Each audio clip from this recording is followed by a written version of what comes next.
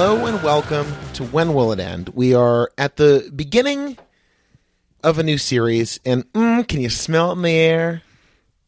It's that stench.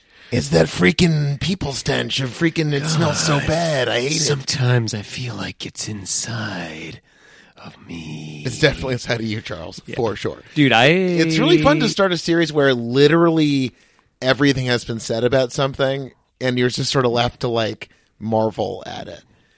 You know what I mean? Like, I'm not going to read trivia for this. It's The Matrix. No, People know you about didn't The want to Matrix. do this. Well, it's a little like, you ever seen the freaking documentary about that guy? He does the free solo, I think so. Wait, and we're like, why he do? wait. There's the French one about the guy who climbs one gives between a shit. buildings. That's a really Starring the documentary Joseph is good, Gordon-Levitt. but the movie is better. Hey, my name is. I am going to walk across into the hills. I know you're going to hate me for this, but we do talk about the plane day every once in a while on this podcast. And one thing, I've seen this movie fucking 30, 40 times. It just sunk in that 9/11 didn't happen in the Matrix world. Yeah, you notice that in Matrix Manhattan, there's still the Twin Towers. Yeah. Or at least they seem to have been around until the machine revolution. It's so confusing because that wasn't real. Yeah. Oh, fuck. Oh, no, your eye. So Josh had a I'm bit not of a trying to month. make a thing out of it. I'm not sure what happened there. I'm going to put some more drops in, I think. Okay. Josh, I'm not a cat guy. Don't make this my about God, it. you Oh, God. picked up the mic. I was just starting to talk about how much I hate cats, and he couldn't even. Josh will probably tell the story better than I, but he got. I mean, most of you even know it. He got a 'cause chunk. It happened to me. He had a chunk It taken happened out. to me. Josh, That's why I can tell the story sometimes better. you need a little outside perspective. My cat hit me in the eye, and I was like, okay, both my brothers have gotten corneal abrasions. I bet I have a little scratch on my eye.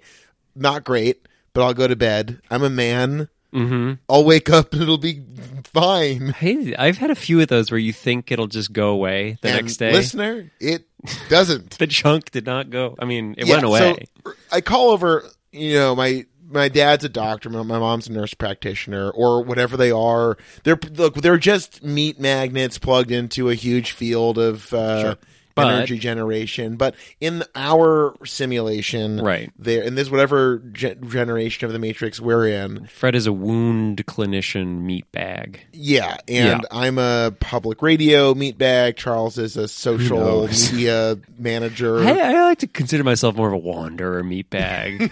Yes. Yeah. Going across the scorched earth with your little nutsack. So small. And so I had my dad and my mom look at it. They're like, yeah, you've got they made it out like you have a corneal abrasion, which is a very general term for part of your cornea. That's the colorful ring around it's the interesting Wait, really? butthole, like the dark butthole ring around the. What's the iris? That's different. It's a different I know, collection what of is cells it? and I always such. get that confused. I'm not an ophthalmologist, though I've met a nice one and I can now recommend to He's you. a good artist, too. An art...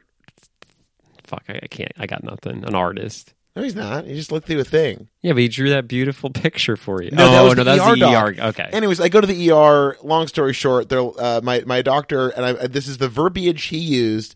There's a chunk missing out of your cornea. Awesome. He drew. Look, it's always flattering when someone depicts you in art. You know what I mean?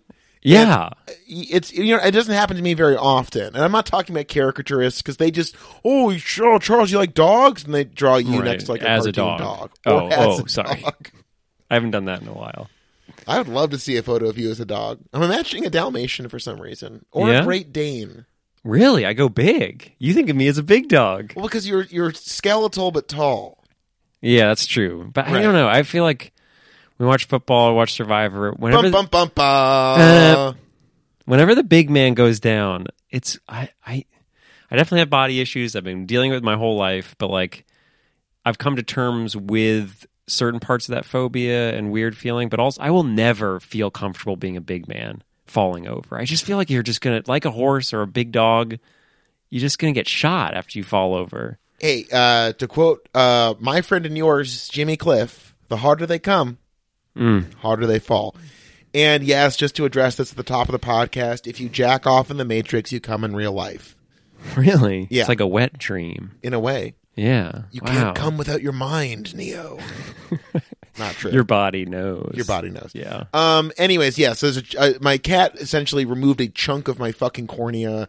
It's gotten a lot better, but my left eye is still kind of being a little bit of a cipher on me and surprising me right and left with flashes of agonizing pain. Well, good thing your right eye's around the tank of them all. Yeah. Who's like, no, fuck you, eye.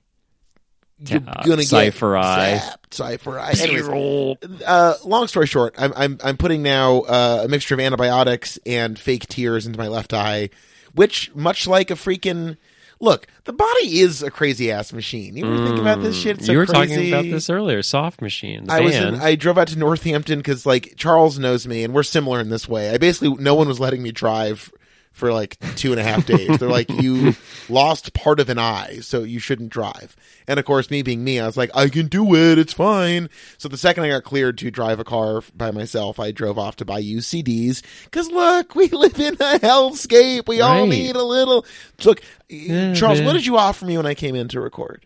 I offered you a little bit of the old brown. Right. And look, does Charles need a bit of the old brown every now and then? A little baby juice in the human battery machine?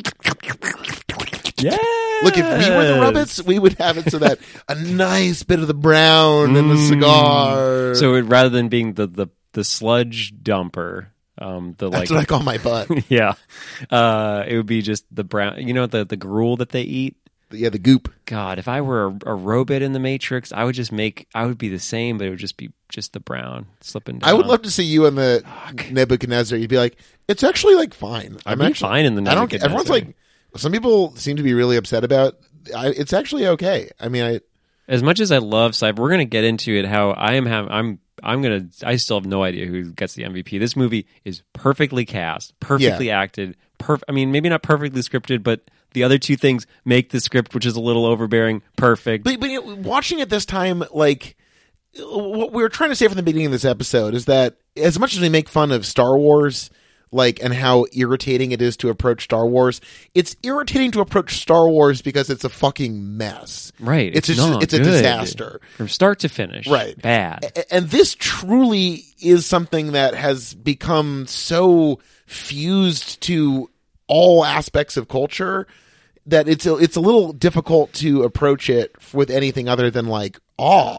But watching it this time, even the things that you could describe as flaws in the movie are really kind of just make you love it more. Yeah. Because it isn't this austere temple that you worship in. It's an extremely, like, if you like movies, this is a fucking greatest hits collection of all of visual art and filmmaking until the turn of the century. Yeah. So, I mean, dude, the fucking Sergio Leone thing, it's just like, it's so spot on at times where it's just like, no, this is fun. This isn't trying to do like the other left thing. Like, why? I'd love to know the trivia of like why that's in this movie. It's like, go left. No, Neo, you're other, like, he's the one and he doesn't know his rights from his left. It's just like, there's enough of that throughout the entire movie that when there's the 40-minute sequence where we learn what the Matrix is and it's nonstop exposition, it's just like, they do it in a way that is still palatable, fun. Like, I've seen this movie so many fucking times, and I relish that moment as much as I relish the final 40 minutes from the helicopter on. Yeah, and you're talking about the casting. In a movie like this, like, the load has to be distributed equally to able-bodied people, so to speak, in this very tortured metaphor, or else... Yeah, you're already being ableist. I know, I take it back. Can we start over with a different one? Different one. Everyone has to be able to do their thing to the best trucks? of their ability. Let's say dump trucks. Let's say you got a fleet of dump trucks. Yeah. Okay? Great. But they're all a little different. They're all slightly different in their own way. And you got them used. No better or worse than a next dump truck, just different. Right. That's fine. Yeah. No one's better or worse than my dump truck fleet. So okay? But you're saying you all need to carry the weight of You all need to carry the weight. Because, look, a movie like this, we talk a lot about movies where you have to learn a bunch of rules. And some people live for that. And like every time a new fantasy or sci-fi series comes along, all they seem to want to do is learn a shit ton of new rules. God, right. Fuck. So that concept, like, unless you're dealing with reality itself, it's basically really irritating to have to learn all the rules. Right. This movie makes you eat your vegetables in the most fun way and the most interesting and compelling and like Vegetables are fun, Josh. Well, look, here's what I'm I saying. have a plant-based diet. Mummy would steam broccoli when I was a kid. Yeah. That's a mommy thing to Yeah.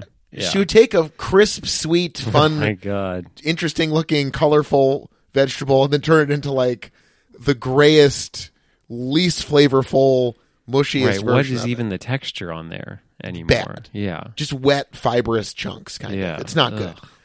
This movie is a fucking palak paneer. This is like fucking Sure. green Yes. simmered with coconut milk and star anise and fennel and lovingly cooked to a velvety finish and drizzled over rice and freaking fresh naan. Wow. It's great. I'm You're getting hungry. they give you your vegetables, but you're like, oh shit, I might like vegetables. Right. As everyone should. Yeah. I hate that expression. And Mom, if you're listening, She's not I never listening. I never liked the steamed broccoli. Who does? It's such a No one British likes way steamed to broccoli. deal with broccoli, I Yeah. feel like. I mean, you're French, so I'm sure like the French thing is like, you hollow out the sparrow and fill it alive with I think that you just put snails on it. yeah, Or snails. frogs or some bullshit. Yeah, alligator cum. Oh, wow. We don't... is Kid, Pittsfield- that's the Cajun version. Oh, okay. I was going to say, is there a Pittsfield restaurant where you can get Yes. frogs and alligator Oh, hula cum? hands. Yeah, they just ladle it. I've never so been. I said I wasn't going to do trivia, but as you can see, tick, tick, tick, tick, tick, I'm doing a little bit of research. The original Where? How? name, the original You got name the of brown this in one hand and microphone in the other? in my Are mind. you, you're tapped in. Wow. so The cool. original title was The Mayor of Slappy Town, How I Made It Big in the Big City and You Can Too. But then they were like, you know what? It's too long. It's too long? That's what was wrong with it? Yeah, because originally it was like, Neo, you are the mayor of Slappy Town. And you are going to make it big in the big city. And then he's like, whoa, I'm the mayor of Slappy Town. That's cool. But subsequent So rewrites and pressure from the studio. Warner Brothers. Oh, God. You've heard You were me just go dumping off on the them. bros. Yeah. You're doing one of those things which I think is mostly you just making stuff up in your head about. Yeah. Oh, absolutely. About Like, Nolan. That studio's the bad one. Well, no, I'm just. I've already talked about it, but I'm very excited for the new Nolan movie when it's not from Warner Brothers.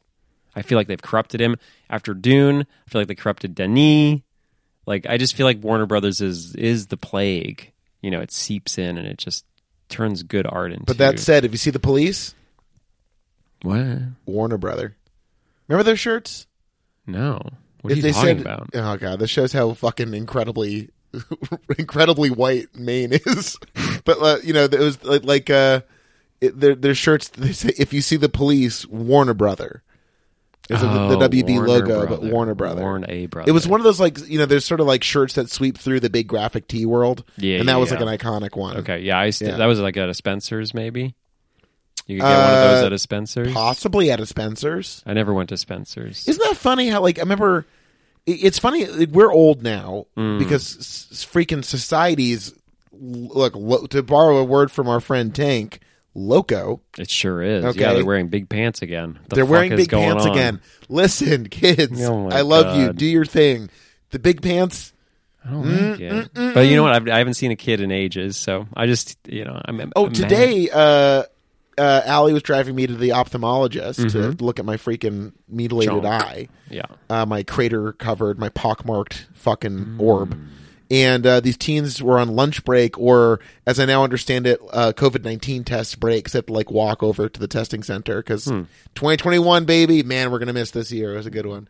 These dumpster fire. teens, oh, it's a freaking dumpster fire. Yeah, Oh, don't that's get what me I'm gonna started. say. Yeah, I mean, you might for Halloween, disagree. we're both going as dumpster fires. God, that's going to be fun. Wait, I thought we were going as... No, you and Amy should go as That's right. gender swapped. Because what's even the point of that, of gender? Right. What is gender? Great They question. didn't answer that in The Matrix. No. No, but maybe one day. Well, I feel like in here's the thing. I remember what happens in the second movie, but I'm really, really, really excited to see it.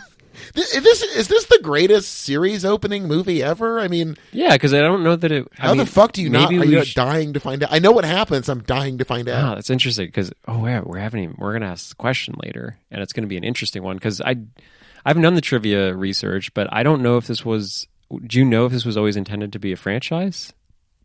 I don't know. 'Cause I to mean, I me feel this- like it has to have been deliberately constructed as such. You think so? Because to me, this feels like a perfect standalone movie that could then also be turned into a franchise because it tells a story. It's not like the end of this movie. I mean, you can say, "Oh, what's going to happen next?" But ultimately, this is a story about a white scared loser becoming a badass punk. Hold on. Well, first off, Keanu Reeves he's not white. That's true, but they call him white. He plays white. Well, I think he plays a white person. I think the guy's saying the fucking very cool guy with the hot girlfriend with the white rabbit tattoo. Yeah, I think he's saying he looks paler than normal. Yeah, I think he's. I mean, I'm probably way off, but I mean, the fact that this is a very diverse movie coming out in the fucking 90s, I think he's meant to be white. No, he's definitely. And then he learns like, playing, there are power structures that I'm inherently a part of that I need to fight against.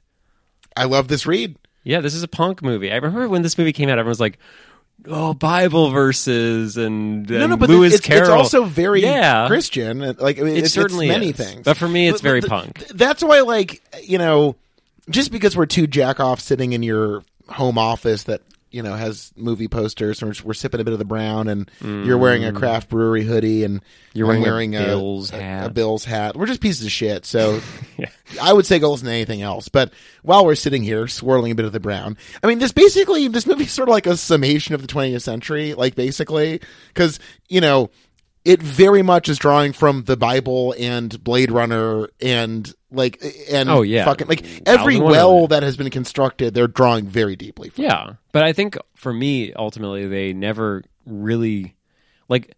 I remember there were books about this shit. And, like, people are like looking up Bible verses. Oh my god, the Nebuchadnezzar was Mark 3:14. Hold on, the Nebuchadnezzar was a Babylonian king. Right, from but the Old Testament, so don't be snatching No, but it there's a sign for your goyish ways. No, but on the sign that says this is the Nebuchadnezzar, and then it says like the classification is a Mark 3:14. I just remember this shit. People were like reading that Bible verse. Remember in the we're gonna do this next year probably, hopefully. But in Mission Impossible, in the first one, there's that John. I don't know. There's a huge, extensive plot point about Tom Cruise finding the Bible verse. I think that was just like a 90s thing. The most De Palma insert shot of all time is Tom Cruise pulling out a leather-bound Bible. Yeah, the sideways Bible. Oh my God. But what I love about this movie, where I could watch it over and over again, is like they throw all these references in there. There's fucking Wizard of Oz, and they do the kung fu whoosh noises when people move. Sometimes they do anime. It's so funny to watch Speedrunner, which again it was mind blowing to watch Tank do he's the one. When I turned to you, I was like, holy shit. Yeah. They note for note do that again in Speedrunner, and the moment that makes me cry in Speedrunner. Why do you keep calling it Speedrunner? What's it called? Speed Racer. Speed Racer. He doesn't run. I think in our world of the podcast, we did a lot of maze running. That's true. And you can watch old people beat Mario in like a 1 minute. Yeah. That's speedrunning. Or young people. It really, speedrunning, you ever watch the Summoning Salts, the YouTube channel? No. That guy does the history of speedrunning games. Yeah. So that's different than Speed Racer. You're right. And I was wrong. I want to apologize to the Wachowskis. I want to apologize to Emil Hirsch. I think he's still in jail. So what about that monkey? Can you apologize to that monkey? Very much like to apologize to the monkey and his little boyfriend. I'd like to apologize to Susan Sarandon. I'd like to apologize to John Goodman. Yeah. And most of all, the creators of Speed Racer. You almost had to start this whole charade over again. You guys, I've never seen the actual cartoon, but I'm sure it's great, and I'm sorry I called it Speedrunner. Yeah, and it's not really a cartoon. Is it? I guess it was a cartoon. It's anime. Yeah, but anime is a kind of cartoon. I guess. Yeah. But would you call a square a rectangle? If it is, yeah. I mean, it is, but you call it a square. I understand that, but I'm not wrong. Anime, I mean, you can call it a cartoon. I'm not technically wrong. No, I'm not technically wrong. No, but you're not telling the full picture. I'll show you the full picture of what? Reality. No. Bum, bum, bum. No, I mean, this movie's just got it all. I don't. It's weird to remember life before this movie. Oh my god, we started this whole fucking podcast watching Shrek. And in Shrek, of all things, there's a fucking Matrix was not only was everyone trying to decipher the Matrix, they were trying to use it in everything. And I think that's what this rewatch really stood out, is that we don't make cool movies anymore. Movies are just not cool anymore. And I don't know if that's... No, that's crazy. I don't agree with that at all. I don't know, man. I don't find, like, if you're comparing this to, like, a Marvel thing or, like, nothing... No, this is not like... This is an R-rated science fiction movie. No, but I'm just saying, like, a big franchise from this era, like, what's cool? Like, this from start to finish, from the opening shot of this movie to the end, like, it's cool to look at. People do cool shit. It's just fucking cool. So's Uncut Gems. Okay. Yeah, that's true. Howie is Neo for Jews. And like Jews, when shot, he dies. Well, that's it. Oh, that's right. But I mean, spoiler: Howie gets shot at the end of Uncut Gems. It's been a few years. We went through a whole lockdown period. If you didn't watch it then, I don't know what's wrong with you. I watched it then. Yeah, I watched it again. Yeah, but I mean, so if Jesus is Jewish, do you think that Neo's Jewish? I think he's like an Old Testament guy for that world of the Matrix, right? I mean, he's a hacker guy. Sure. So it's like they're essentially like, within the Matrix, he's using an antiquated, comparatively primitive language of... So there's a sort of an old world, new world thing. But I'm not ready for that conversation. I don't know if Neo Jewish. Probably not. Neo... It's weird how much we take for granted Keanu Reeves and this performance. Yeah. Because in a way, like... Yeah.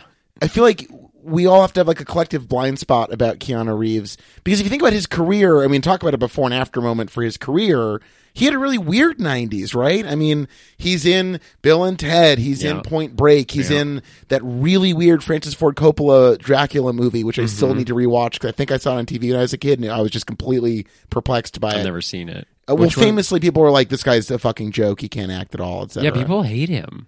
Well, yeah, people were like, he's just a pretty face and he can't really act at all. Yeah. And then this comes out and it's sort of like, oh no, he's now like perpetually... And then, of course, he had his own weird little dip in the last 10 years. And then John Wick brings him back up. Yeah, and with the return of John Wick, we get Josh, Bill and Ted and The Matrix. Yeah, fire away. Pretend you're Keanu Reeves. Yeah. Are you thinking you're back now that your career is different? Yeah, I'm thinking I'm back. Okay. That was an interesting way to say it. You know, people been asking me, Charles. It's my Jack Nicholson doing John Wick. I don't know. Yeah. He's back. Yeah, I'm thinking I'm back. He was in that Nicholas Winding Refn movie. He was also in... That no one saw. Yeah. He was in that movie where he played that Eli Roth movie where he plays the guy who goes to hang out with like the young girls and they like kill him. Like Knock Knock or something. I've never heard of this. I know. He had a weird... Then I saw fucking... Is it 37 Ronin or whatever, where he's the bad guy? 47. I misjudged that by 10. Yeah, there's 10 more of those little guys running around. That movie's really weird. I saw that. Yeah, it wasn't... I good. really wanted to love that movie, and it was fine. And was that him? Yeah. Okay, that was like he conceived it. He did it all. Not a very good movie. No. It's cool to see him play against character. You think that's against character? He plays a bad guy in that. Oh, yeah. It's so good. Right. I mean, that's all I remember. Yeah. The one thing I remember is that he's a bad guy. Yeah. I guess what I'm saying is this movie, like, in a way, is both seared into the fucking minds of everyone who experienced... I remember in the New Yorker, the drawing of... Like, New Yorker, it's a magazine for smart people, not for dum-dums. Yeah, so even the pictures are... Even the pictures are smart. Dum-dums, they read like, ooh, Right, we need Kathy going, ack. Henry Cavill went to the restaurant and all the girls went, ooh. Wait, and what was listen, that? Honey, if I was there, I would have done it too. You would have gone, whoo. Do you think his forearm reloading thing is the coolest pre-fight thing since Hugo Weaving does the neck crack? Because watching it this time, let me ask you this. This movie is chock full of iconic moments. It's little crazy how you're like, there's no way there's like 8 more unforgettable, indelible moments in culture, and there's like a million more. Yeah.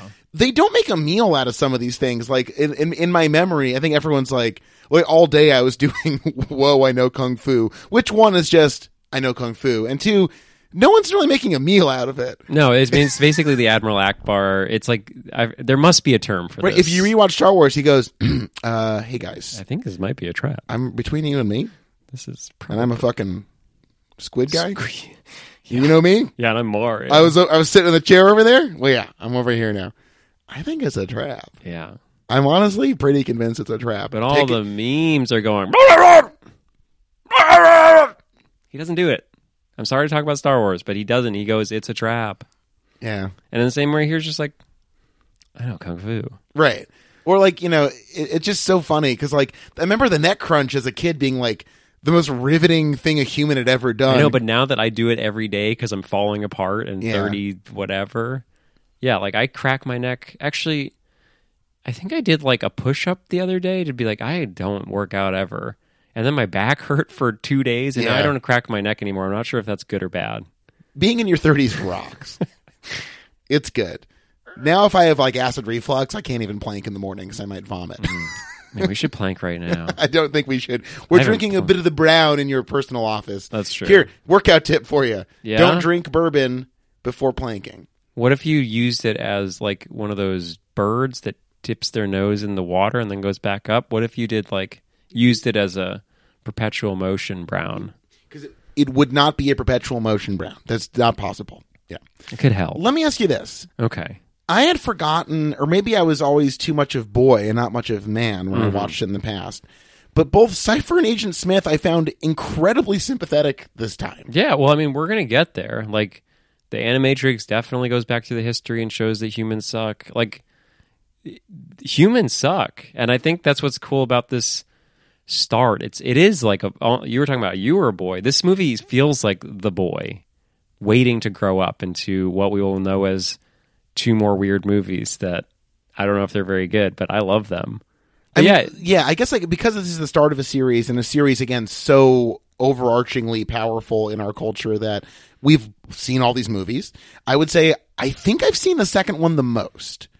More than the first one. Yes, because I got The Matrix Reloaded on DVD as a kid. Nice. Because, well, first off, I want to go back. I was talking about the drawing of Bullet Time in the New Yorker. Yeah. There's that thing where, and I'd love to hear examples in your life. I remember vividly 3 things described to me before I saw them that are now just so ubiquitous that it's impossible to go back. I remember the description of Pokemon, where I was like, it's a video game, so I pictured an arcade booth. Yeah. And you throw balls at monsters. So I was imagining like monsters going back and forth, kind of like Space Invaders, right? Or Duck Hunt. Right, sure. Yeah. Then I remember Harry Potter, where someone's like, "Oh, is this orphan's a wizard?" And I had like, Someone described Harry Potter as an orphaned wizard. I guess so. that's literally his whole thing. I know, but what a boring way to... List things about Harry Potter. Yeah, he's an orphan wizard. 1, British. Lives under the stairs, governor. Orphan in it. Right. Orphan in it. God. Anyways. Everyone wants to be an orphan. I feel Right. like. I remember seeing like the cover to the first Harry Potter book, and people were like, "Oh, people love this." You know what I mean? Like before it was whatever. And then I do remember like looking at a drawing of Bullet Time in the New Yorker that my parents so were reading. funny. and I want to just find seeing that. This guy, this little black and white drawing of someone in a weird. Well, again, at the time, was an outfit that looked very BDSM-y and very like crazy. So many straps and harnesses and the black and that drawing and an explanation of Bullet Time in writing. Because I was 9 when this came out. I did not see this in theaters. Yeah, I'll segue just briefly into my DVD collection. This was one of the first 5 DVDs I owned. Is this the DVD corner music? Okay. Yeah, I became a part of the Columbia Movie House Record Club. And this was like 49 cents. I got it in 90... This came out in 98, right? 99, my friend.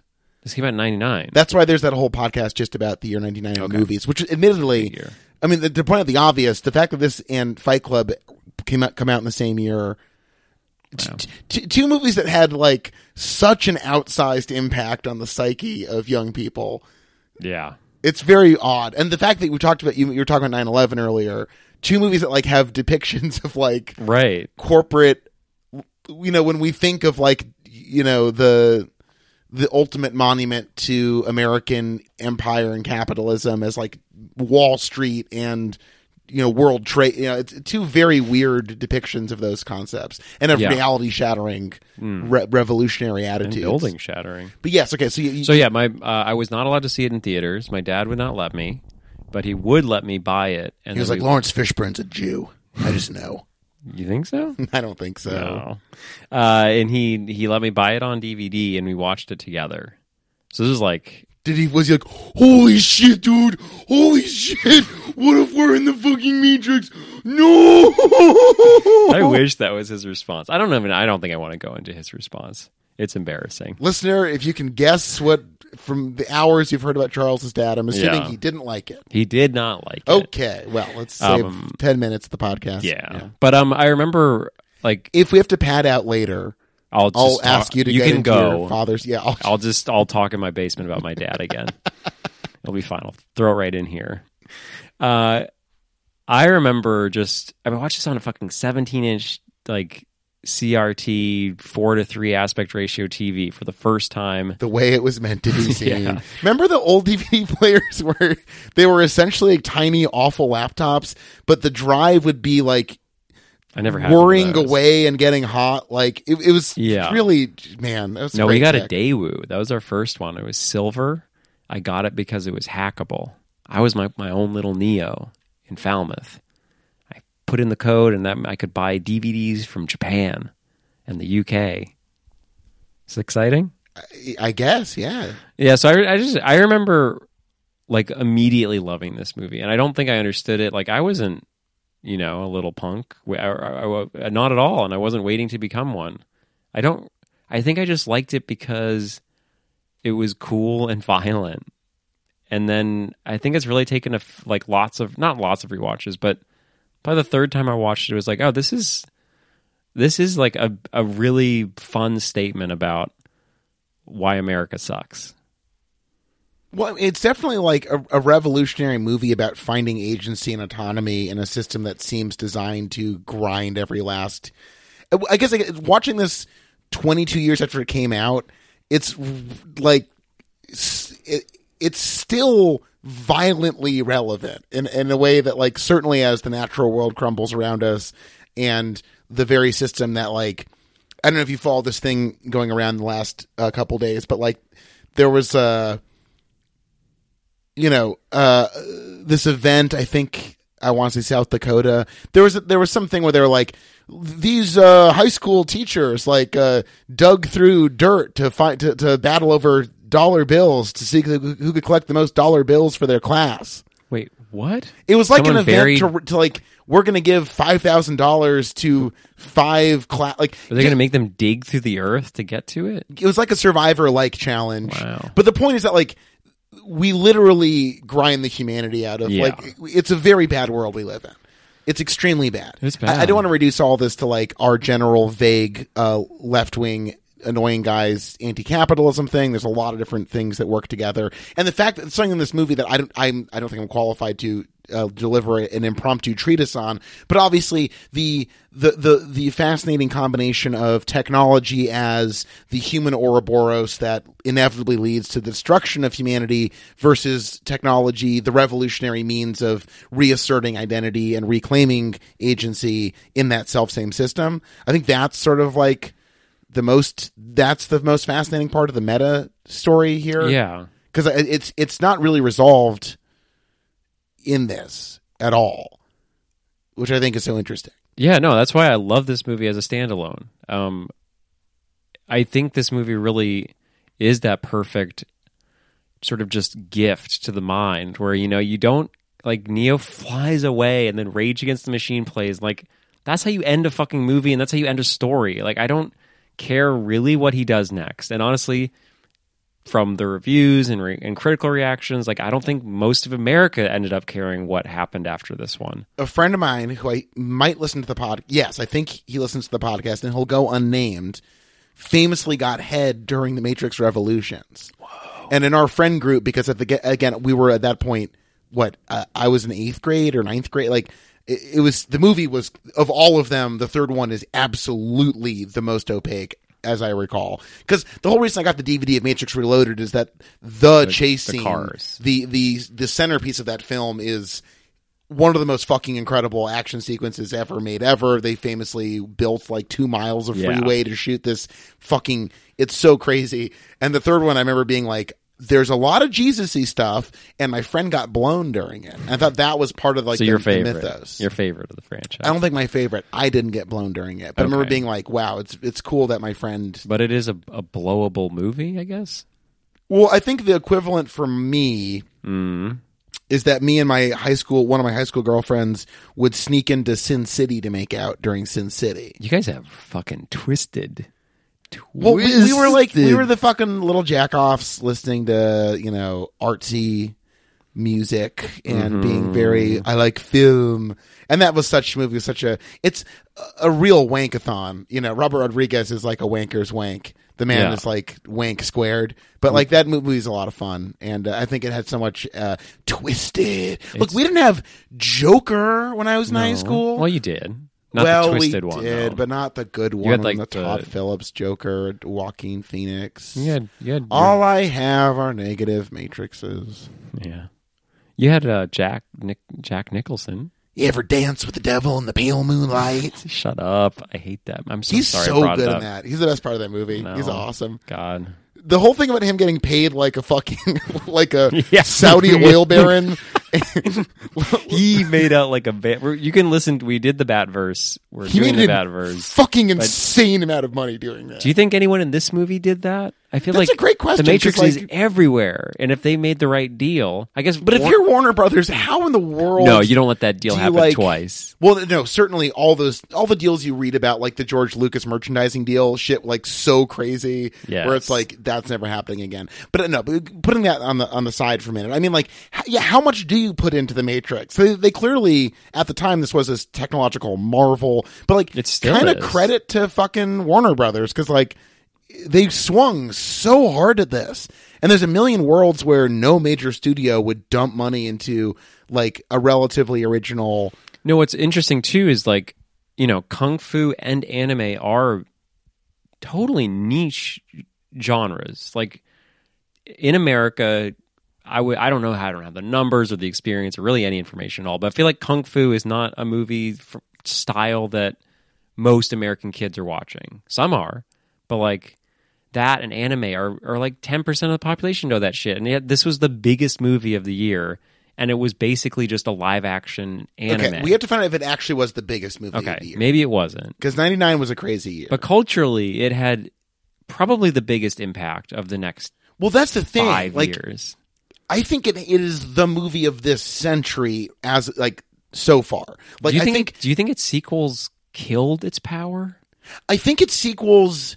I think objectively, the narrative complexity of the sequels dampened dramatically the overall impact of the series. And I'm trying to say that fairly. I'm not criticizing the movies. They just obviously get increasingly less easy to parse as the world gets more complex. We'll get to them. Yeah. That's what we do on this podcast, by the way. We watch the movies.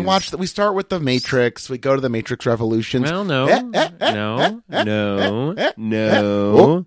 We go to the Animatrix because it technically came out a few months before. And then we come to the big finale. The new Matrix movie. So, and we skipped one.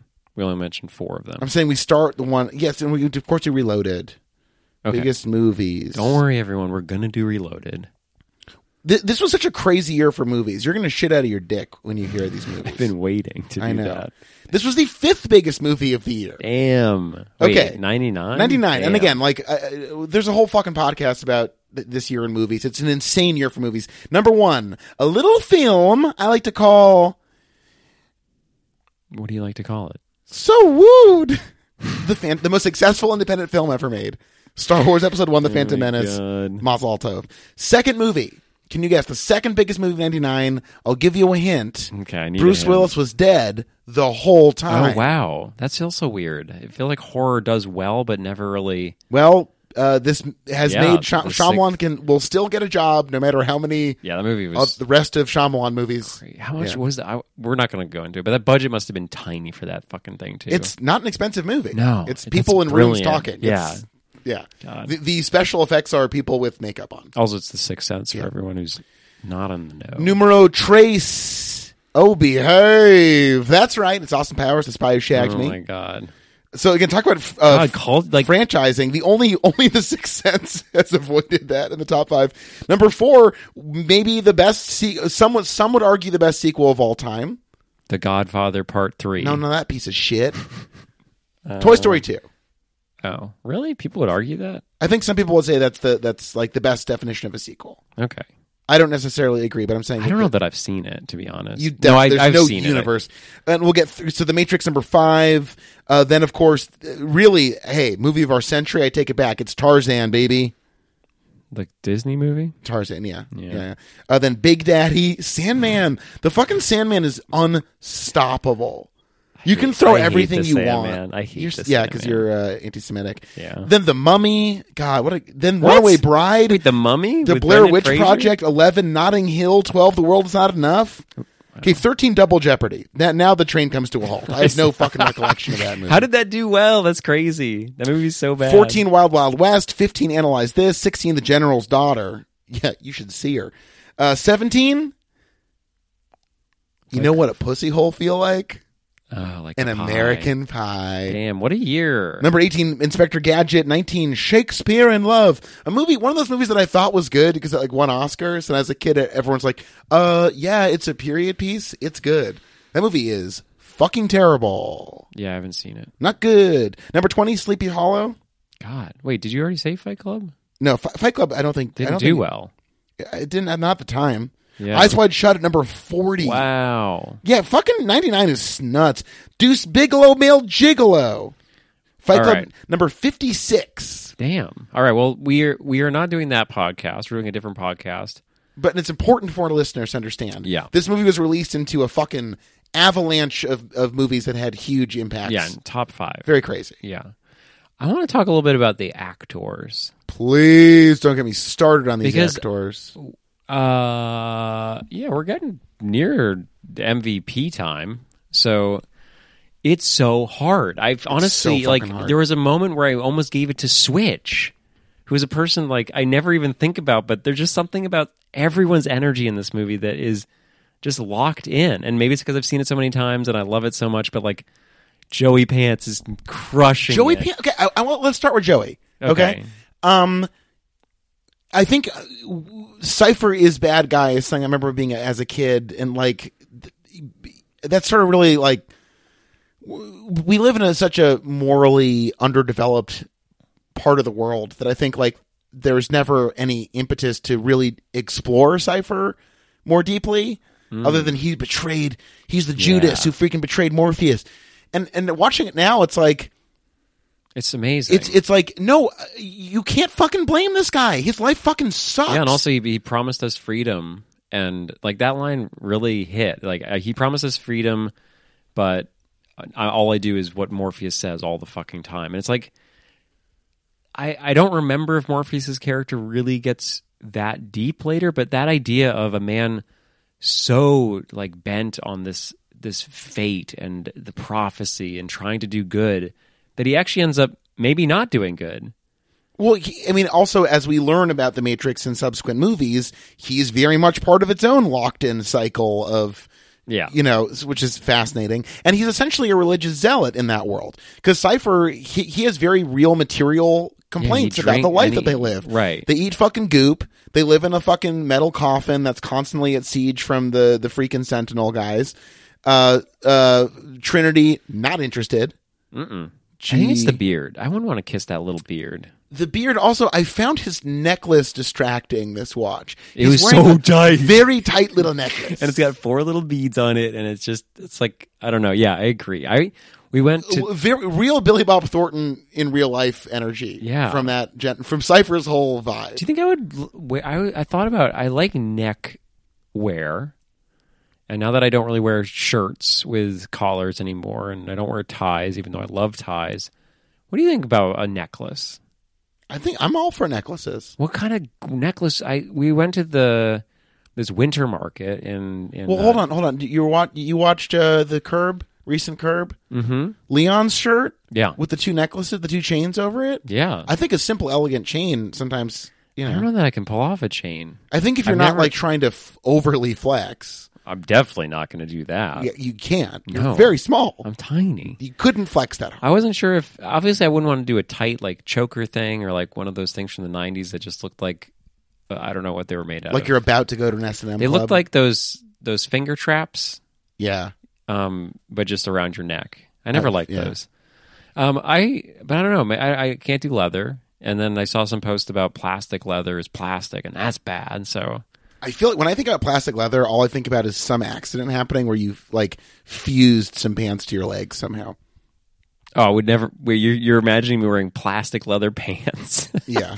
It's just like Cypher belts, does it. belts and Cypher does it. It's true. He looks. But Really... yes, you were saying you were at the fucking. Yeah, we went to the market where there's lots of jewelry, lots of cool artists. We got a table, got some presents for the fam, but there were lots of necklaces, and I was like, "Is this my moment? Is this?" I have this. It reminded me of when I was like 7 years old, and I really wanted to wear a ring. I don't think I've told you this story. But you remember in like at grocery stores, they have like the bubble gum. You put in a quarter, you get like a toy or a sticker. There was one that was a ring. And I was like, I snuck off with my little quarter and I bought a ring. And then I wore it once and everyone made fun of me and I never wore it again. That's sad. Yeah, it was really I remember sad. when you know... It was this nice purple stone. It's funny you should mention this because, you know, because we're getting real here for a minute. Listeners, again, you can hit that little fast forward button. Yeah. It's like 15 seconds at a time. It's a modern miracle. When I got engaged to my first fiance in a very ill-advised move, I wore an engagement ring for a while. And people thought it was fucking weird, and I'm sure it looked weird because, like, in our culture, men don't usually wear engagement rings or really gaudy jewelry at all. But to me at the time, it really was this symbol of like, I'm really serious about this thing, and I don't care if what it looks like. I'm really serious about it, and I'm going to show that. I'm going to like wear this as like an indication of that. Yeah. But I'm sure at the time it was like, what the fuck is up with Josh? Right. Yeah, it's weird how we need the Matrix overhaul. We need to be able to fly around, you know, and whether it's wearing rings or wearing rings. Well, it's fun to watch it this time and be like, yeah, they're like going into this world as their avatars, what they think looks cool. And like it's so much fun where it's like they let you. It's just like a blank canvas, and it's so much fun to think about. We're like, well, what would I do? So that's what I'm saying. They created this like endlessly generative concept, and you do get why this had such a fucking overwhelming impact on the way people look at the world. Yeah, and I'm just gonna suggest something. It's not. I want you to tell me you can kick this back if you don't want to. We've done MVKs, MVDs. I sort of want to do MVH, most valuable haircut. But I also don't want that. I mean, I don't want to. It's Trinity, right? I mean, that's like the waterboard. Isn't that what that's called? I hate that haircut. She has like it's the olive oil. It's like she's got the fucking greasy olive oil. I'm not saying I like it the most. I'm saying it's the most like unavoidable. Like, whoa! It looks like there's like a mop of like black oil. Yeah, like it's so weird. Cool. Everyone else's haircut is like, for me, cool. Like, I would want anyone else's haircut, and then Trinity looks like she's been dunked in a half melted candle. It's such a statement haircut. It is. You know? I think maybe I'll get around, unfortunately, not giving Switch MVP, but I might give Switch MVH. Excellent haircut, no question. Great haircut. The only one who wears white instead of black. Whoa, what does that mean? There's a whole fucking book about that, I'm sure. Probably. Why is Switch wearing... But it's funny that, like, there's a kind of... I don't know. I wonder, and this is just more armchair speculating, because I'm sitting in an armchair speculating. Yeah. But, like, you know, part of my growing up Jewish and the way I engaged with Judaism and the stories of Judaism were very much, these are like stories that are meant to be analyzed and not taken literally. Yeah. And then I look there in our deeply secular culture, I'm thinking about like Twin Peaks and The Matrix and whatever. There is a certain kind of fandom that has to engage with everything as literally as possible. Right. And I really feel, I'm certain that the Wachowskis do not really think the ultimate vision of this film is that it should be taken as literally as possible. No. I would be shocked to think that. But I was thinking, what's so amazing, their ability to audience surrogate us with the main character is amazing. Yeah. And that is actually a coup in filmmaking. Because you think about Speed Racer as well. Both The Matrix and Speed Racer are about, you are in a system that's built to make you compromise and fail and cheat you and make you like everybody else. Mm-hmm. But it doesn't have to be like that. Yeah. And most movies, you know, there is an audience surrogate character watching the action happen. And in both of those movies, I think, and again, I would argue, I think I like Speed Racer more than The Matrix. I think so too. I mean, they're both for me like 5 stars. Oh, they're both. But we're negotiating over, right? You know, but like, they're both movies about like, you know, people doing extraordinary things despite seemingly immovable forces of authority and power saying that it can't happen. I think the interesting difference between the two is in the moment that they share, the this is going to happen moment. In The Matrix, I am like happy. I'm like smiling, like, oh my God, he is the one. This is fucking awesome. And in Speed Racer, I'm crying. Yeah. Of joy. Right. And like, it's weird that the exact same moment basically can hit so differently because of everything else that's surrounding it. Yeah, but I don't cry in The Matrix. I'm just like, when this movie is so like, I'm watching it this time, I imagined the like expert edition where they just cut out 30 minutes where they explain what The Matrix is. Not that it's a bad scene, but I sort of wonder what this would flow if, because now we all know what The Matrix is, if we just like if Michael Mann made The Matrix. Yeah. There's lots of people on phone, like on cell phone conversations at the same time. Yeah. But like if we just went from, he follows a White Rabbit, he meets Carrie Ann Moss, he gets in the car, he has the cool scene with his mouth, all that shit happens. He wakes up in the Nebuchadnezzar, and then we go right to Kung Fu, Like, not that would be a better movie, but now that I just know this movie beat for beat, I just wonder how this movie would feel if it were 20 minutes shorter, cut out the exposition scene, and just, like, got to the beats. So I don't feel great about this, but you did bring up the length of the movie, and maybe you could confirm for viewers before we started. Oh my God, this is ridiculous. Before we started. Oh my God, this is ridiculous. Because it happened today, I don't want to forget it. And we'll put on the record. God. Before the movie, Charles goes, I think it's 90 minutes. I didn't say that. It's like an hour. I said, I think it's 90 minutes. Yeah, sorry. Russell Crowe was also here. I said, what is this, hour 45? And Josh slapped me. With my penis. Got up from his, and he's like, no, this is too, it's big. That's the bit. Yeah. I said 2 hour, 15 minutes. And then I clicked on the MKV file and I said, you're right. It was 2:16:20 or something, but I was really proud of that. Yeah. And you got that it was in 1999, not 1998. So you're doing better than me today. Well, again, sometimes our age difference shows. Yeah. And in this thing, like your atrophying brain filled with holes that you're just pouring alcohol directly into to further deaden your senses. Cool. That'd be so cool. Matrix 2. Yeah. Would you want to take a sip out of that jug with Cypher? You sipping out the jug? When I first saw tank juice or dozer juice? So I'm not going to go into my dad's shit again, but like I think part of the reason why he doesn't like this is that it is very like drug influenced. Like the scene where he takes the pill and then stares into a mirror and touches it, and he's like, "Whoa!" You seen the meme where there's a red pill and a blue pill? Oh my God, what are you doing? And then they're both gone. And it's a photo of like two hippies really fucked up. That's basically pills. That's funny. I like that one. I feel like when I first saw this movie, I was scared of drugs. So the idea of drinking booze from a watering can with Cypher scared me. Yeah. But now, 15 years later, whatever, 20 years later, this piece of shit will drink anything with anyone, anywhere, anytime. Dude, I would so be friends. Also, I've been watching way too much Survivor, so now everything I watch is like, oh, this is sort of like Survivor. Cypher and I would definitely make an alliance. Definitely. And he'd probably backstab me. Yeah. Kill me. But I find his two monologues are fucking fantastic. That's what I want to talk about. Both the iconic steakhouse scene, which is like... Can I say something about that scene? Which I'm sure I'm not the first person to maybe talk around this, but I might be the first person to say this. I like that this scene can't exist. Because the whole idea is, how's he jacking in to meet with an agent without Bowser or Tank knowing? What's his name? Dozer. Because basically the idea is you have to be jacked in and jacked out. You can't do it yourself. So this whole concept of him having a secret meeting with an agent really can't actually exist. But I love that this is a fucking story. It doesn't fucking matter how it happens. Like, we as audience members need to know what's going on. So they create this perfect sequence where we don't see him jack in and out. We just see the scene. And, some fucking loser can later be like, how did he go to that restaurant without Bowser knowing that he was there? Shut the fuck up. It's a movie. It's a fucking steak scene. It's one of the greatest scenes of the 20th century. I remember some jack off on some forum being like dispelling the it makes sense to harvest humans for electrical power thing. I was like, it's a fucking movie.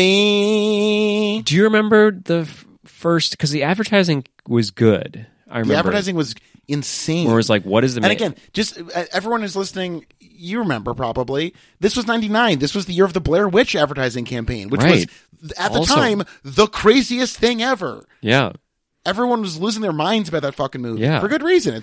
It's another perfect movie. So when you get to the scene where they're like, Neo, you've come here asking the question, and he's like, yeah, what's the Matrix? It's an amazing feat of marketing that the audience knew what that question, like they were asking too. We were all asking, what is the Matrix, because of the marketing campaign for this movie. So that scene, we want to know what the Matrix is. We know to ask the question like Neo does. It's just like the way that you were talking about how he's a surrogate for us. It's amazing. They got us to also be like, what is the Matrix? I can't fucking wait to know. That same burning desire. And that burning desire, and it's also like, it's like, the most brilliant possible raising of stakes, where the answer to that question is the answer to reality itself. Yeah. And, that's brilliant. It's brilliant. And again, talk about a movie that gleefully pisses on authenticity as a concept that has any value. It then proceeds to put together a clip show of like a million other things that have asked this question in different ways, but does it in a way that feels like the summation of all of these questions into this very forward-looking piece of art that again, it feels it could have come out yesterday. It's nuts. Yeah. Yeah, this movie is amazing. Like I was talking earlier about how like it's a kung fu movie, which is pretty rare for American audiences, and it's an amazing kung fu movie. The fight scenes are so well choreographed. Like I remember the like where he punches him, Smith stops him, and then he extends his fingers and hits him in the throat. Like that's like such a simple gesture, and it feels so good. Every time I watch that scene in the subway, that's like one of the best choreographed fight scenes ever. Yeah, and normally we're complaining our fucking little butts off about the length of movies, but this is one of those movies where every scene you're like, oh hell yeah, it's this scene. Right, it's amazing. It's nuts. And I don't know if that's just because I watched it so many times while I was younger and could enjoy. I remember those days. Things. Yes. But it's true. It's like I talked earlier about like cutting this down, but no, I don't. I love the exposition. That scene where like it flies into the TV, we see the current world, we learn what the Matrix is. That's I know what the Matrix is. I know it, but I like relearning it every time I watch the movie. Yeah, yeah. From start to this movie, it's like it's so fun to watch a movie. I was talking earlier about how movies aren't really cool anymore, and like it's fun to see a movie that's this stylized with the cinematography. Like every shot is giant shadows and like things that shouldn't be in focus are in focus, and of course bullet time, and just like this movie looks so cool. Every scene is so good. It's just, I just fucking love this movie. And it's also deeply fucking human. Every performance is great. That being said, we can't just wax rhapsodic the entire time. So do you have an MVH? Or do you care about I'm giving it to fucking, I think Trinity's oily-ass olive oil fucking haircut. It's my least favorite, but I admire the pick. It's not about it being favorite. No, it's that's most the iconic valuable. hair. Because Keanu Reeves, bless him. That's everyone's hair. Well, that's very much Keanu's hair. Like, Neo looks like Keanu. But I think, like... And that's his incredible power as an actor, I would argue. But like, I think for Carrie-Anne Moss, she becomes Trinity in this movie. Right, she's like a Nokia phone of hair. Beautifully put. Yeah. Okay, so you're going to stick with Switch for MVH? Yeah. Okay, yeah. MVP, I'm going to give it to Gloria Foster as the Oracle. Oh, we haven't even talked about. I know, that but we scene. can't we can't talk about every scene of the Matrix. No, but give us a little bit of why you like that scene and like that person. Imagine you're tasked with portraying someone who knows everything. I don't even know. I don't know how you do that. I really genuinely don't know. As someone who Josh, you knew the runtime of the Matrix. You knew what year it came out. Yeah, you're pretty I'm close. Human. I'm not machine. Yeah, but you're pretty close at knowing everything. Look, I'm a machine in the bed, and I'm a machine in the studio. Okay, producing radio, but everything else very just human. Just wet. Yeah. No, I think the choice to have her be this powerful maternal figure whose omniscience is unquestionable from the second she looks at Neo. It's just a masterful performance. And talk about, look, there should be a podcast just about one-sceners. because some of my favorite, like, just a rundown of the best one scene performances in film. Obviously, yes, Al Pacino in Geely. He's on the list. Obviously. He shows up for that one scene. I think he shoots someone and yells a lot. It's great. Mm-hmm. But no, I think there's all this hype about going to the Oracle. And he sits in the waiting room and sees these fucking weird kids doing crazy ass shit, and it's like fucked up, the spoon thing or whatever. Oh, and then we meet the Oracle, and she's so cool. Also, this, I didn't check the runtime, but like this feels like the halfway point, which Yeah. is completely surrounded by lunatics, like doing the craziest way to do their dialogue. Like Hugo Weaving is just like, oh, Mr. Like it's everyone is wild. And then we could talk for an hour about Weaving, who's fucking amazing in this. But then really fucking amazing in who's the person who plays the Oracle? Gloria Foster. She's just like a fucking person, and it's like, wait, this is the omniscient person in the movie is my mom. Yeah, and everyone else is like reading Shakespeare badly, but it works. But like, and then this is supposed to be the most fateful part of this movie, and it's like, oh, she's baking cookies and she's a cool lady, right? But then also she, when she says poor Morpheus, and like all of a sudden this guy who to Neo is like the most powerful guy in the world, and people look up to Morpheus, but to the Oracle, she's like, that poor human flawed Morpheus, he's really going to torture himself again with this, and they're just saying like for all of the austerity, people remember this movie as being so austere, and I guess what I'm trying to say is watching it this time, I was struck at how warm and human and relatable everyone is, even the bad guys. But then the Oracle in the middle of all this, doing her sort of mixture of a checking with your physician mixed with a therapy session mixed with visiting your mom. Yeah. And she just does it with this perfect authority and this clarity, and it's a stellar performance. She's asked to do something really hard for one scene, come into play the most knowledgeable character in this world, and that's it. And she just fucking rails it out of the park. And again, tipping point, halfway action of the movie, basically. The reason Morpheus is captured is because he's risking it to go bring Neo to the Oracle. So it's huge. In both ways, she's a linchpin character, and I think her performance is perfect, and it is just agonizing that she passed away before returning later in the series. And I we're going to see what happens to it. I like that they like used it as a Doctor Who style, like, oh, we're all, it doesn't matter who the Oracle is, but definitely the first Oracle actor is better than the second one. I'm going to give it to Cypher. I mean, obviously I love your pick. I think it's a very nice moment in this movie to meet that character. Cypher is he's so fucking good at this, and it's crazy. It makes so much sense that his career doesn't really go very well. Like, he is Cypher. Well, Joey Pants has had an incredible. I know, career. but like he'll always work. What is he? Has he started anything? Joey Pants is not he's a character actor, right? That's what I'm saying. We agree. I'm just saying, like, he doesn't it's become. It's not Cypher's fault that he's. No, but I'm just saying, like, he doesn't not become a leading man out of this. He becomes more Joey Pants, which is why he's so good in this movie. He was perfectly cast, and he played it very well. Everything about it, like, I didn't go into this movie expecting to give it to him, but Joey Pants, he won my heart. He's fucking fantastic. He's amazing. Like, he makes an argument that is convincing, that is real, that is fully fledged, that is undeniable, and he fully inhabits it. And he's not fucking, it's fun we obviously love to do a big Joey Pants because, like, he's got big Joey Pants energy, but like, he shows up and in many ways is the most vulnerable person in the film who's like, I can't do this. Which is why I almost gave it to Hugo Weaving, because he, as a robot, is also one of the most vulnerable characters. Like, that's the funny thing is our big three, Trinity, Neo, and Morpheus, are juggernauts on the Fate train. And then they meet this robot who's like, I'm fucking deranged. Like, I hate it here so much. And I think he goes batshit in the next two, which I'm very looking forward to. But like, the bad guys in this movie are so much more interesting than the good guys. And I think that leads me to, I'm not asking when will it end, even though I do think this is a perfect standalone movie. I think it also has so much potential and so many places to go. And I'm excited to see what happens next. Me too. I want to fall in love with this series for the first time because I think that, like a lot of young people, this got away from me pretty quickly after the middle of the second movie. And I am the first to admit that was a long time ago, and I cannot wait to watch more of these movies. I know at least Emily, if you're listening, and I think you are, you said you were going to watch these for the first time for the podcast. Wait, and Emily I know?